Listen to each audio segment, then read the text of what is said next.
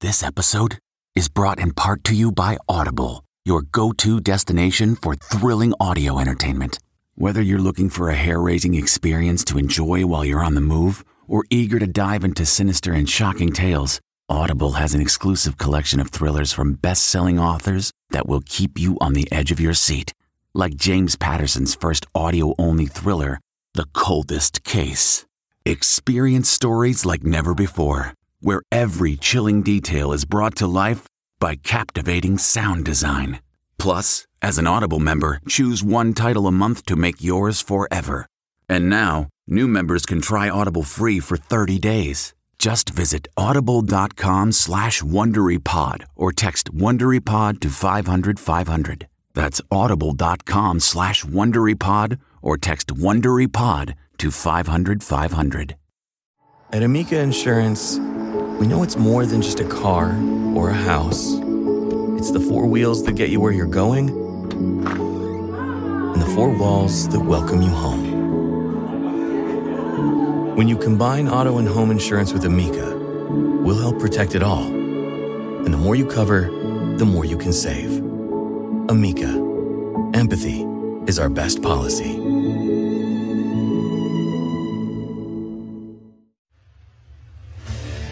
What makes a life a good one? Is it the adventure you have? Or the friends you find along the way? Maybe it's pursuing your passion while striving to protect, defend, and save what you believe in every single day. So what makes a life a good one? In the Coast Guard, we think it's all of the above and more. But you'll have to find out for yourself. Visit gocoastguard.com to learn more.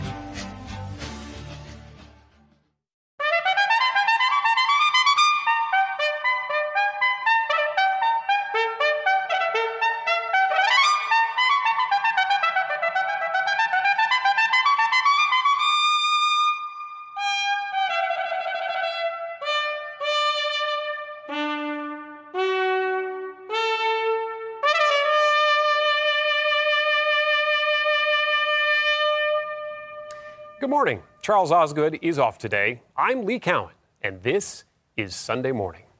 June has always been a big month for weddings, but never before has there been a June for weddings quite like this. The Supreme Court this past Friday upheld a constitutional right to same-sex marriage in all 50 states.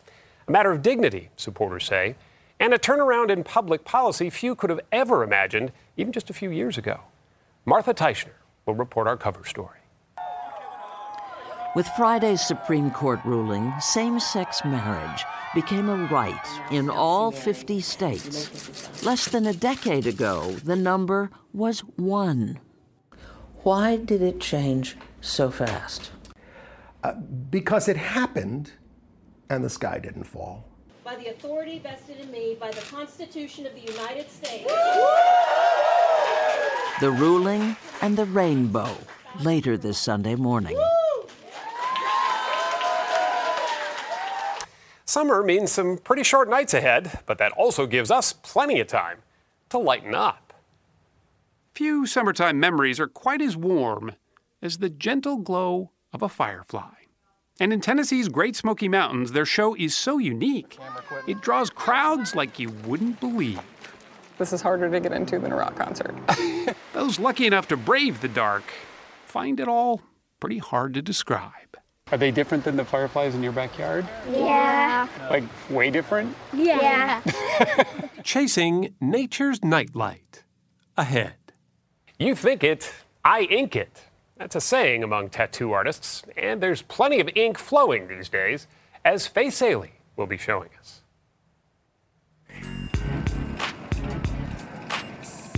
From taboo to trendy, tattoos have come a long way. Do you feel like in our general culture that tattoos are thought of as art? Yes, and so liberating. Like her? Love her. Later on Sunday morning, Fresh Ink.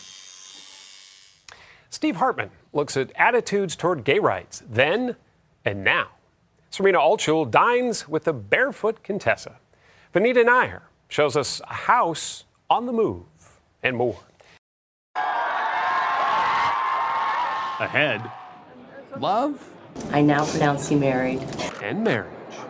Welcome to Play It, a new podcast network featuring radio and TV personalities talking business, sports, tech, entertainment, and more. Play it at play.it. A matter of dignity is how Supreme Court Justice Anthony Kennedy cast his majority opinion upholding the right to same-sex marriage. Though Friday's decision invoked high constitutional principles, the case actually had its roots in a very human and a very personal crisis. Our cover story is reported by Martha Teichner.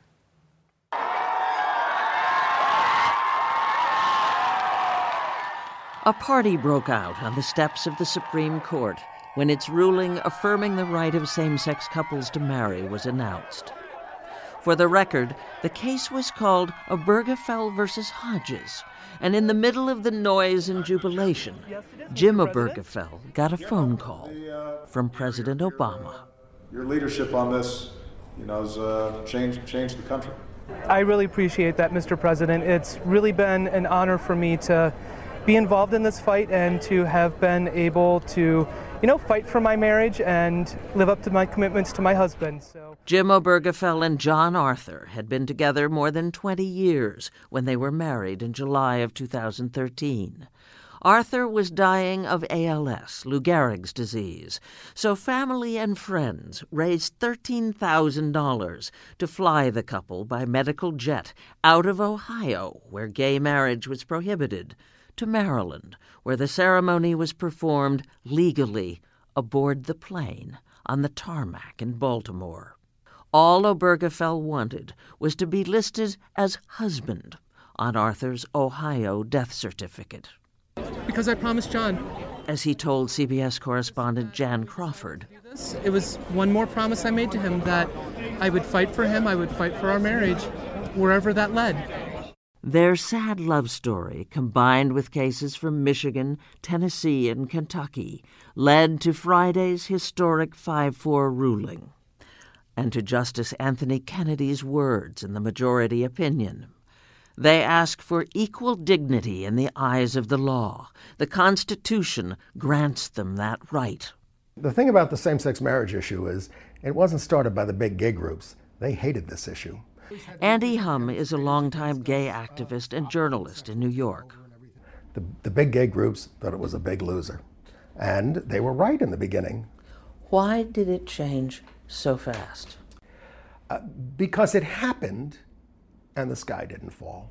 The law changed, and what changed for people in their lives? Well, they just saw happiness for gay couples. This amazing day has finally arrived.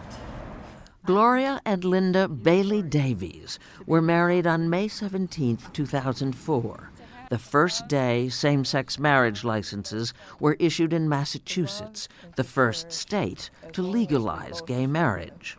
And now, by the authority vested in me, by the Church, and by the Commonwealth of Massachusetts, I pronounce you legally married spouses. Since then, how much the landscape has changed is remarkable, and how fast. Over the last 2 years especially, the number of states has accelerated, reaching 37 before the Supreme Court guaranteed the right to same-sex marriage nationwide.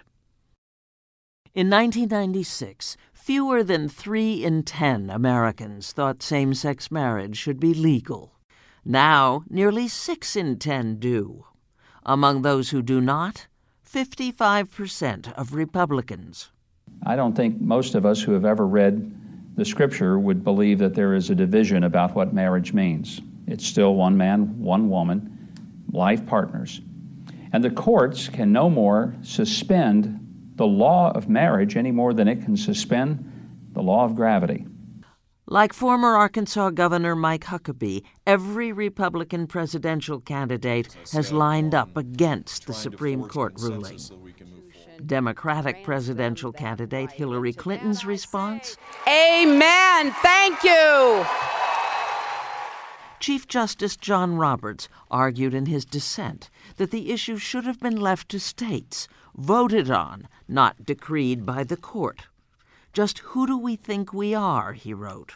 We have to go, obviously, by what the courts say, but I certainly can disagree with them, and I do. I think Alabama Governor Robert Bentley is willing to comply with the ruling, but there is resistance.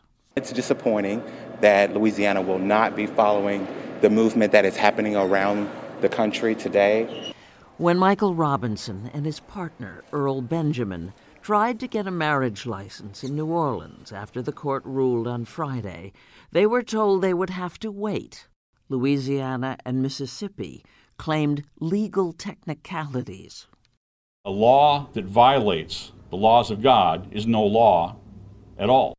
And in Texas, Reverend Dave Welch of the Houston Area Pastor Council vowed disobedience. There is no question it is by the thousands, the tens of thousands, and the hundreds of thousands that will not bend the knee, and we will not kiss the ring. We will not bow to the god of political correctness that seems to be dominating much of our court system today. This is your homophobia. This is your fear. This is your, your hatred of gay people, and you got to get over it.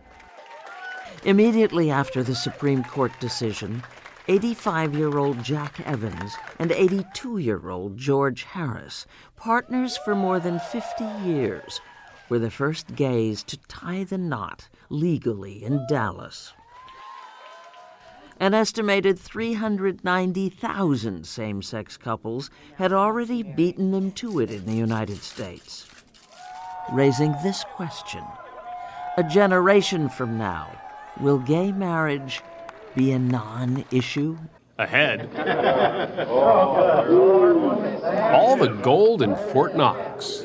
Don't drop it on your toe. It's heavy, boys. Welcome to Play It, a new podcast network featuring radio and TV personalities talking business, sports, tech, entertainment, and more. Play it at play.it. We're in the money. Come on. And now a page from our Sunday Morning Almanac, June 28, 1935. 80 years ago today, the day the United States went for the gold. For that was the day federal officials disclosed a previously secret plan to build an underground vault for the nation's gold reserves at Fort Knox in Kentucky. Concerned about a possible enemy invasion, the Treasury's goal was to move billions of dollars worth of gold from coastal cities to a more secure inland location. Much of that gold came from the U.S. Mint in Philadelphia, where workers were filmed melting gold and fashioning it into bars. The transfer was completed in 1937, and, with very few exceptions, the bullion has been out of sight ever since. President Franklin Roosevelt paid a personal visit to the stash in 1943. In its vaults are $15 billion. While in 1964, the entire gold supply. Moviegoers got a look at a fictionalized but reportedly fairly accurate view of Fort Knox in the James Bond film Goldfinger.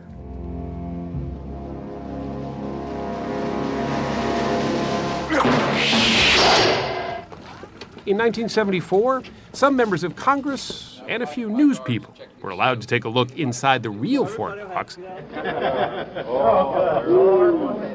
at least in part to dispel rumors that the bullion had actually been secretly sold off. There it is. We're going to weigh it. Don't drop it on your toe. It's heavy, boys. Today, the Mint tells us the bullion depository at Fort Knox holds 147.4 million fine troy ounces of gold. That would be worth roughly $170 billion on the open market, though the Treasury officially values its hoard at just a fraction of that. By the way, don't ever ask to take a tour. The bullion depository allows no visitors and no free samples. We're in the money. Come on, my honey. Let's spend it, lend it, send it, rolling along. Still to come. So we're going to do when God closes a door, he opens a window. Yep. Trendy tattoos. And later, the pink flamingo. Never out of style. Welcome to Play It, a new podcast network featuring radio and TV personalities talking business, sports, tech, entertainment, and more. Play it at play.it. Many newlyweds say it with flowers. Others, though, say it in a way that's a bit more permanent, with ink. Here's Faith Saley. This is my wedding bouquet. This is a really important part of my life, and it just reminds me of it every day. When it comes to body art, beauty really is skin deep. It's only a couple hours of pain, but it's worth it. Why is it worth it? It's just the art. Art that has made its way into galleries, museums, fashion shows, even the cover of The New Yorker. What made you want to make a documentary about tattoos? Well, it started off as a photographic project. Outlaw bikers got tattoos. Sailors in Singapore got Eric tattoos. Schwartz made a film about this very old and very new phenomenon. It's estimated 15% of Americans have tattoos, and that number rises to 40% in the age group 26 to 40. I really found it fascinating. The sincerity of the people, how the imagery had nothing to do with what I thought. By choosing images that celebrated their neighborhoods, religion, and loved ones, the Chicano people of East LA had a key role in elevating black and gray to an art form, a people's art form. It's no wonder people seeking such personal and permanent art want to place their bodies in the hands of classically trained fine artists. You do oil painting, you draw, you do charcoal. Yes, the whole gamut. In 2009, Friday Jones opened Tattoo Couture, located on New York City's Fifth Avenue. I had seen a lot of my friends graduating college, and they still wanted to get tattooed, but we'd have to take them to an exposed street shop. I thought that they deserved a serene environment in a place where they felt safe to talk about spirituality, about pain. So you've been doing this for 22 years. What's the evolution you've seen in the tattoo industry? My clients are so much more fearless than they've ever been. Like her? Love her. They come up with all sorts of envelope-pushing ideas. Ideas like 3D tattoos, watercolor tattoos, even glow-in-the-dark tattoos. The inking industry generates more than $2 billion a year in revenue. But tattoos have been around for centuries. One of the oldest was discovered in the Italian Alps on a 5,300-year-old mummy. His tattoos are all over places in his body that had evidence of things like arthritis, so they were healing tattoos. Tattoo historian Anna Friedman says the art often reflects what's going on in broader culture, which is why for much of the 20th century it was soldiers and sailors exercising their right to bear arms. The proud memory of the Yorktown's fighting days inspires her crew. These tattoos tell the story. Anytime we have a war, we get this desire of people to show their patriotism in a deep way. A turning point for tattoos came with women's liberation. Certainly women were getting tattooed in the 60s and 70s as a way of breaking out of this mold of the woman who gets told what to do.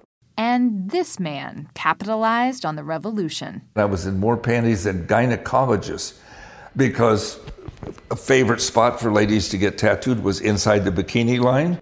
Lyle Tuttle is an 83-year-old tattoo artist, often called the father of modern tattooing. It was not my great artistic talents that got me where I'm at today, but I was in everybody's favorite city. CBS News, without any flowers in its hair, is in San Francisco because this city has gained the reputation of being the hippie capital of the world. As hippies swayed to psychedelic rock in the 60s, tattooing enjoyed a renaissance. You had a tattoo, you belonged to sort of an elite club. And in that club, Tuttle emerged as the grand poobah, inking the likes of Joan Baez, the Allman Brothers, and Janis Joplin. It was her bracelet and heart that helped thrust the art into the spotlight. The spotlight also shone on Tuttle, landing on the pages of Rolling Stone, Life magazine, and the Bible of American business. Wall Street Journal did a profile of me on the front page about a man that markets an improbable product. All of a sudden, the business world said, well, tattoos are cool. These days, tattoos are a ubiquitous product. So we're going to do When God Closes a Door, He Opens a Window. Yep.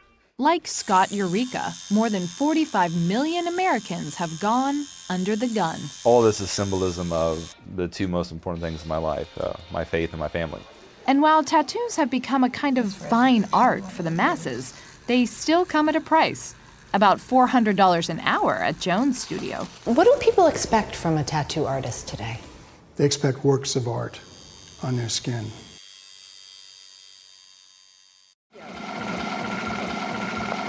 ahead. And that's done. Now, how easy is that? In the kitchen with the Barefoot Contessa. Can't wait to taste this. Welcome to Play It, a new podcast network featuring radio and TV personalities talking business, sports, tech, entertainment, and more. Play it at play.it. The Barefoot Contessa may well be a celebrity chef, but simplicity is what she likes to serve up more than anything else. Serena Altschul takes us inside her kitchen. Your time starts now. Good luck. 10, 9, 8. In a culinary age filled with die-hard competitions, Jason, answer me! outlandish kitchen tools, and crazy ingredients, Artichoke liqueur and lamb heads. one person remains unfazed and unaffected. So tonight we're having a birthday celebration, and of course, you have to have birthday cake. So I'm making panko-crusted mustard chicken, which is so delicious. Now, how easy is that? Easy and tasty recipes are what Ina Garten, better known as the Barefoot Contessa, is all about. People are always drawn to these kind of new, trendy things, and you just see them and not interested. I'm just not interested. I'm really not. I'm interested in really good ingredients that you've cooked to enhance them and that you can serve to your family and friends in like a half an hour. Would you see this? A wholesome attitude that draws millions to her award-winning show on the Food Network. And Garten recently came out with her 9th cookbook. Her previous 8 have all been bestsellers. I'd like to just thank you for all the inspiration that you give me. I love you so much. Thank you. Your name is mentioned around our house every single day. Ina Garten has achieved a cult following. Even Liz Lemon, Tina Fey's character in 30 Rock, fantasized about meeting the Barefoot Contessa. Hi, neighbor. I'm Ina Garten. You know, my husband Jeffrey is away, and I've got some bruschetta and white wine open. Why don't you come over? I'm alive! But being a food idol was not the life Garten had imagined. Born Ina Rosenberg in Brooklyn in 1948, she grew up knowing nothing about cooking. Did you spend any time in the kitchen? I think it's the reason why I'm a cook, because I was never allowed in the kitchen. That was my mother's purview, and she used to say, it's my job to cook and it's your job to study. Which she did, majoring in economics at Syracuse University. At age 20, she married Jeffrey Garten. They met when she was 15. Really sweet, kind, funny, smart, supportive, just everything you could ever dream of. I mean, here we are 50 years later, and I just feel that much more about it. Hey, what you got? I'm making breakfast for us. Jeffrey makes regular appearances on her show. Ina makes the best s'mores you've ever... and played a major role in Ina's career. More on that later. In the 1970s, after getting her MBA, Garten became a nuclear energy budget analyst for the U.S. government. Yep, you heard right. So by day, you're working in the White House on nuclear policy. It still makes me laugh. It's funny. And by evening or weekends, you were diving into Julia Child. I bought Mastering the Art of French Cooking Volumes 1 and 2, and in every evening I would just work through those 2 books. And I really kind of taught myself how to cook, or I should say, Julia Child taught me how to cook.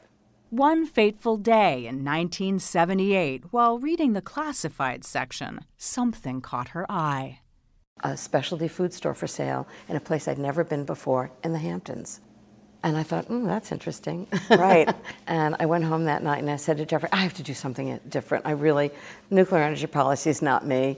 I felt really bad for Ina because she was very unhappy. And I said, well, let's go look at it. Never, ever dreaming. Well, you didn't tell me that. Against better judgment, Garten took the plunge and bought the tiny shop in Long Island, New York, called the Barefoot Contessa, named after the 1954 movie. My parents were horrified. But Jeffrey just said, if you love doing it, do it. So she poured her heart and soul into the store, often working 12 hours a day to keep things afloat. I was exhausted but exhilarated. And I would go home thinking, I have to go to sleep. I just have to go to sleep. And I go, I don't know, there's a chocolate cake that I really need to retest. And I'd be back at the store at 11 o'clock at night. The hard work paid off. She grew the business by giving her customers what they wanted. Even Martha Stewart took notice. Coconut cupcakes are one of the trademarks of Barefoot Contessa. It's a coconut pound cake with a cream cheese frosting and coconut on the top. Those same cupcakes still stand the test of time. And we have a frosting that's made with cream cheese, butter, confectioner's sugar, and I actually add vanilla and almond extract, so I'm just going to ice some what for us. What I really like about your technique is you don't shy away from your frosting. I really like that a lot. Well, isn't it an icing delivery system, the coconut cupcake? That's right. Today, at 67, Garton has built a culinary temple in her barn devoted to her passion. So this is the French section. Okay. This is the I use them all the time section. A whole library filled with cookbooks. Use the blade, have it go back and forth. A kitchen just for her show. A short walk from her house in East Hampton. I can't believe I get up in the morning, I leave my house, I walk to the barn, and I get to cook with my friends. One of the great gifts that you can give people is to cook for them. Coming up, a farewell to the father of the pink flamingo.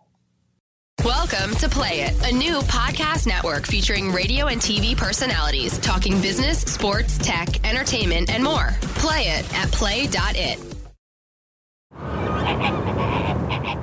It happened this past week, the loss of the leading light of lawn ornamentation. For we learned of the death this past Monday of Don Featherstone, an art school graduate turned plastic fabricator. Featherstone created ornaments of every description, from snowmen to Santas to fanciful animals. But he will be forever remembered for his acknowledged masterpiece, the pink flamingo. Created in 1957, the pink flamingo has ruled the roost for almost 60 years now. And what do you call these things? Our Bill Geist traded pink flamingo lore with Penn State professor Anne-Marie Thigpen back in 1989. The pink flamingo. They're not dead. They're alive and well, aren't they? Now, one time I knew an Illinois flamingo from a Pennsylvania flamingo. Those are two of the big manufacturers of them.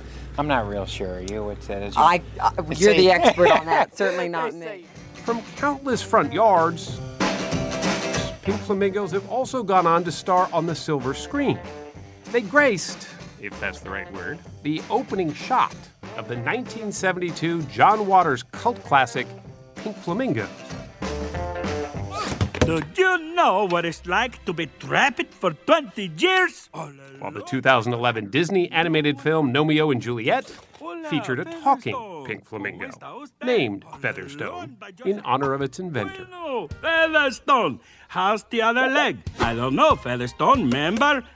Beloved by its fans, banned by a few fussy homeowner associations, the pink flamingo won its creator a tongue-in-cheek Ig Nobel Prize back in 1996, which he and his wife Nancy accepted wearing their trademark look-alike outfits. Don Featherstone was 79. Next, It'll be completely dark. Fireflies. Close up. Welcome to Play It, a new podcast network featuring radio and TV personalities talking business, sports, tech, entertainment, and more. Play it at play.it. Although it may be easy to complain about the heat and humidity on a summer night, there's one sure way to lighten up. Just step out into the dark and look for fireflies, especially if you're anywhere near a certain park in Tennessee. Every summer, they pour in like a mountain stream. Over the hill we go. Uh-huh. Y'all have fun. Bye. Into the Great Smoky Mountains of Tennessee. Bye. An unstoppable, migrating madness. Hello, sir. How you doing this evening? Good. So many, the National Park Service has to monitor this wildlife to make sure it doesn't get too wild. It's really a good show. Thank you. Have fun. Thanks. Bye. We followed the herd as they made their way to trolleys that drove them up a winding road to a remote campground where, rain or shine, they receive precise instructions. By 9 o'clock, voices down, lights off, and we're going to see the best show ever. As the sun set and the moon rose, we watched as they wandered off into the blackness, lawn chairs and flashlights in hand. Why are you sitting in the woods in the dark? because she told me we could do it. Mary McCormick and her 3 neighbors drove all the way from Knoxville to find this perfect place under the pines. We've been laughing because it looks like people think there's a parade or something. They're lined up going down the both street. sides. It all seemed a bit odd until, that is, the twinkling began. Yeah, I see some. I saw one. In the pitch black, it was as if the stars had come to settle in the forest. A silent symphony of fireflies by the thousands. Oh, I can't see them. A sight not easily captured on camera.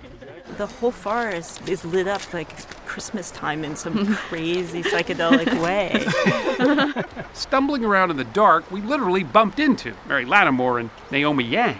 What's so beautiful is sort of the darkness and then the brightness and the darkness. It's almost like the forest is breathing. You might have guessed these aren't your garden variety fireflies. This species gathers in swarms and flashes all at once. We have them back home in Kentucky, but they don't have their act together. Synchronous fireflies, they're called, or as these bug-eyed fans call them, Synchronous fireflies. To figure out this strange phenomenon, we turn to the park's chief entomologist, Ranger Becky Nichols. They'll all start at the same time and flash somewhat randomly, and then they'll all go off at the same time. So it'll be completely dark, and then they'll all start again. Nowhere in the Western Hemisphere is there a bigger population of synchronous fireflies than right here at this tiny campground. Why here? Is there a big concentration of them here? We think it's primarily because it's just prime habitat for them. This is where the fireflies are, and the third door down is where most of them are. The scientific name for the synchronous firefly is Photinus carolinus, one of 19 species here in the Great Smoky Mountains. We have a lot of specimens of this particular species. Oh, wow. This is the one that everybody comes to see. Oddly, the firefly, or lightning bug, as many of us call them, isn't really a fly or a bug. It's actually a beetle. So that's the lantern right there? That's the lantern. It's amazing that much light comes out of something that small. Yeah, it really is. There's almost zero heat produced. It's 100% light. So they're way more efficient than a light bulb. That's right. Yeah. Yeah. We could learn something from them. So is it a form of, is this talking in a way? In a way, yeah. Sweet talking, to be more precise, because the firefly's flashing is all about getting a date.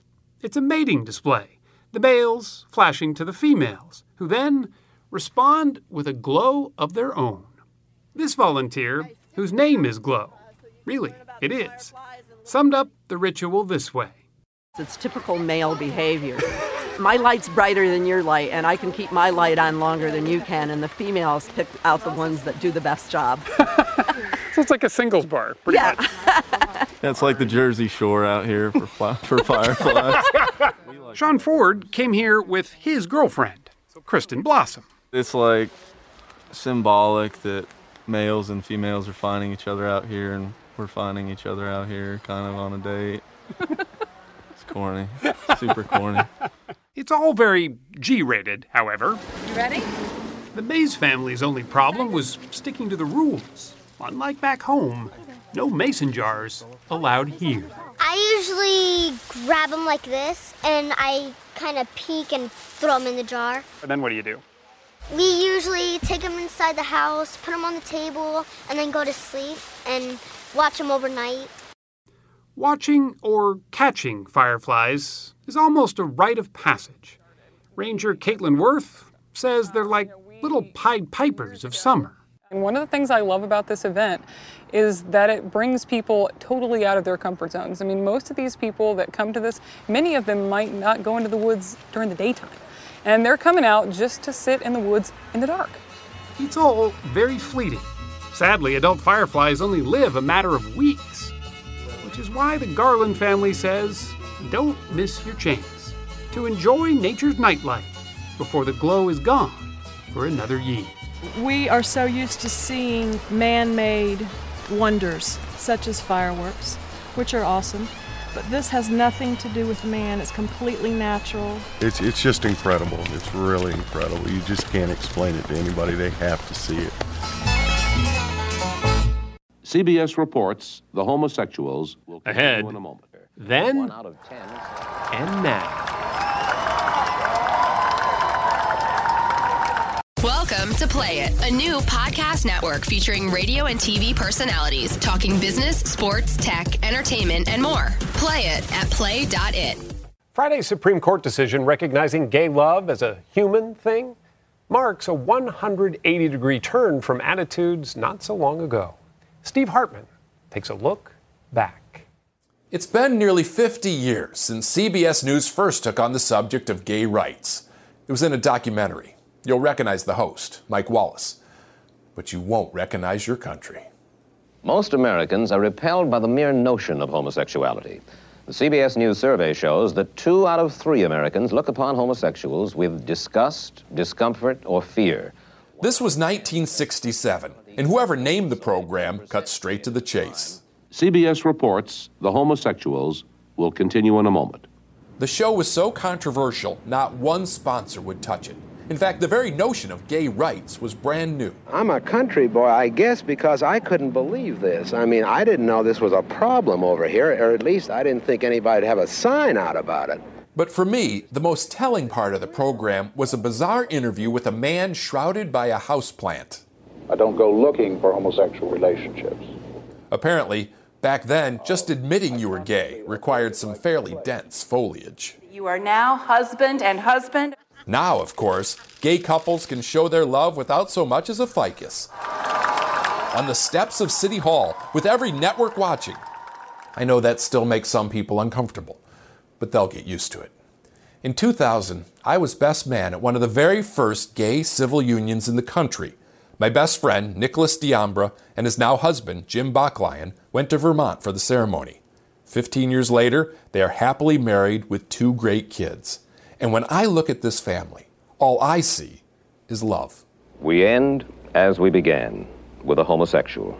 So much has changed in the last 50 years. But one thing hasn't. At the end of the show, the guy behind the plant said something that could have just as easily come off today's satellite feed. It was a wish. A family, a home, some place where you belong, a place where you're loved, where you can love somebody, and God knows I need to love somebody. Love never was just a straight thing, as the court has now confirmed. It's a human thing. Next, a house divided. Really? Welcome to Play It, a new podcast network featuring radio and TV personalities talking business, sports, tech, entertainment, and more. Play it at play.it. During the summer months, more Americans will be on the move from old homes to new ones than during any other season. In another category entirely, Benita Nair tells us, are those who take their homes with them.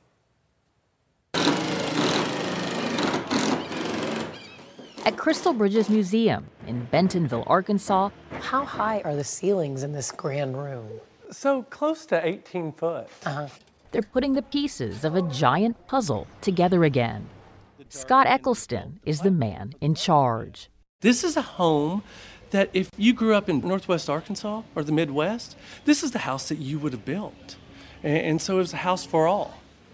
This house for all was designed in 1954 by Frank Lloyd Wright. It used to sit 1,200 miles off in Millstone, New Jersey. It was owned by architects Sharon and Lawrence Tarantino. After years of watching floodwaters threaten their beloved 1,700 square foot home, they asked the museum to help save it.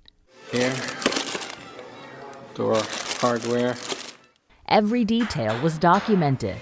Save that, number that.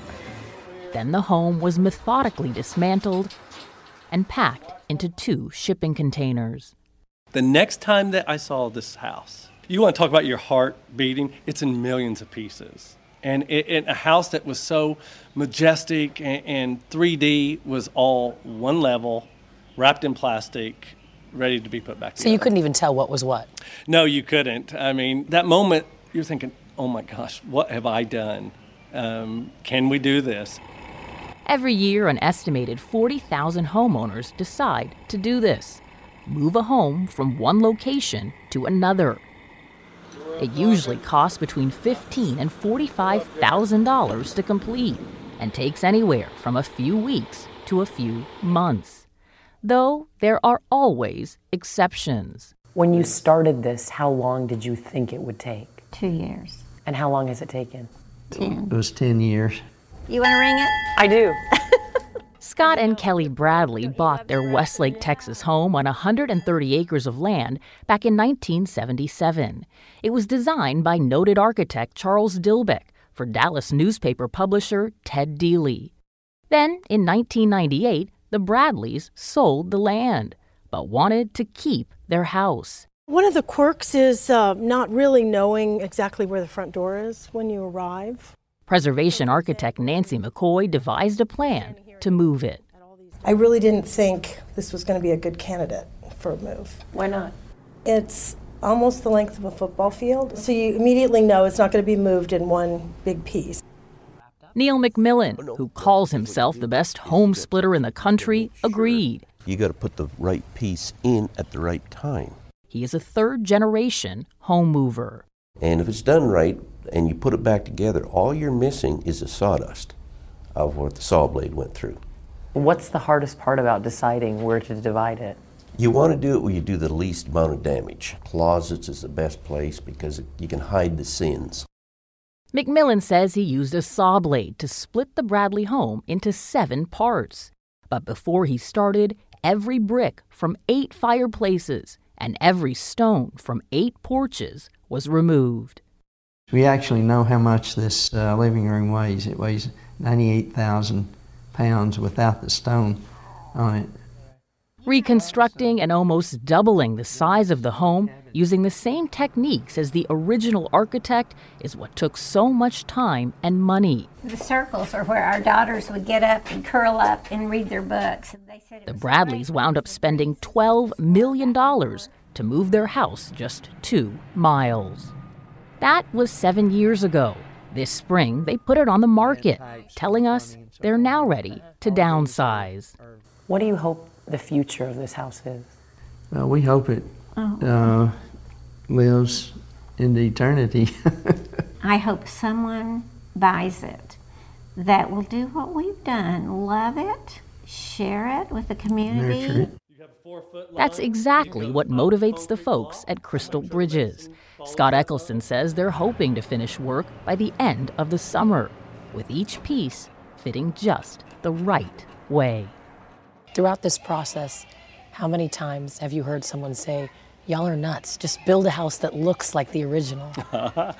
We've had the conversation, how much easier would it have been just to take the plans and build it from scratch? But every board that goes in, every nail, it's as if Frank Lloyd Wright was sitting in a chair at his drawing table telling you, this is why I did this, and that's how we built this house. Knowing what you know now, would you have taken this project on again? I would do this house 100 times over because it's a real honor. Coming up, the Senate's matchmaker-in-chief. Welcome to Play It, a new podcast network featuring radio and TV personalities talking business, sports, tech, entertainment, and more. Play it at play.it.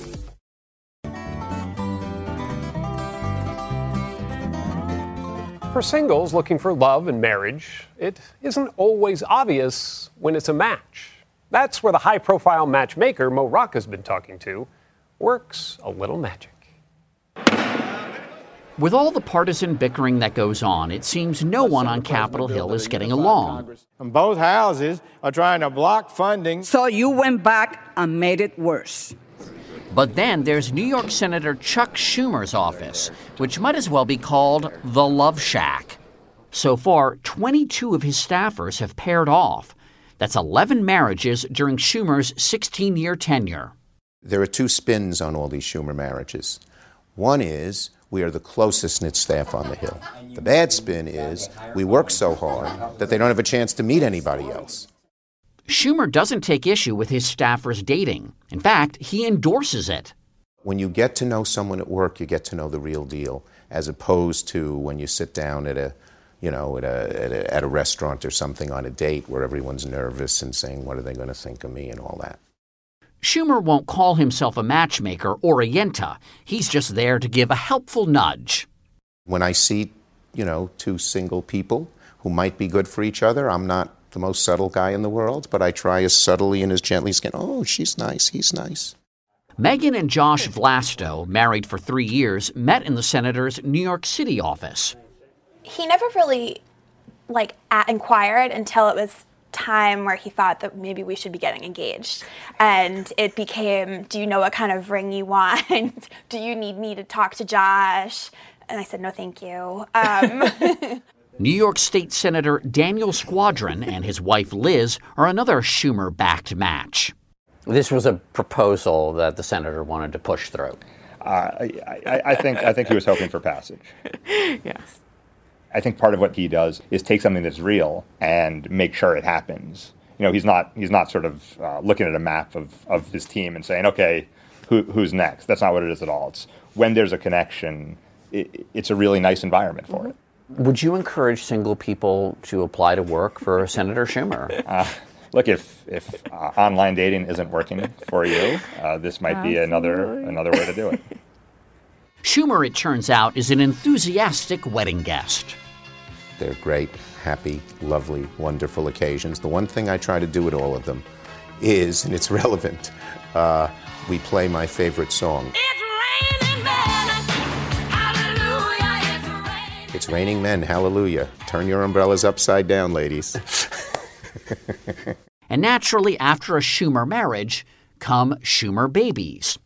Everybody knows when you get married, Chuck would like you to have a baby. That's just kind of common fact. I would see him at political events in New York, and I would get it from him there. Just say, hey, Chuck, how you doing? And he'd say, when are you having a baby? Do you know how many kids he'd like you to have? I think as many as humanly possible. Yeah. So far, there are 14 Schumer babies, as the senator calls them, including adorable Eddie Vlasto. Hello. In a sense, he co-sponsored your son. Oh, boy. Oh, boy. That's a loaded statement. No, we know it was just the two of you who actually made your son, just to be clear. Yes. Elizabeth and Farrell Sklarov even have a dog. Schumer, give me paw. Schumer, up. Lie down, Schumer. There's a chuckle. I think most of the time people think we're kidding. And then we explain to them, no, we actually meant working for Chuck. And there was just one last thing to clear up. And will the public ever hear you sing It's Raining Men? Hope not.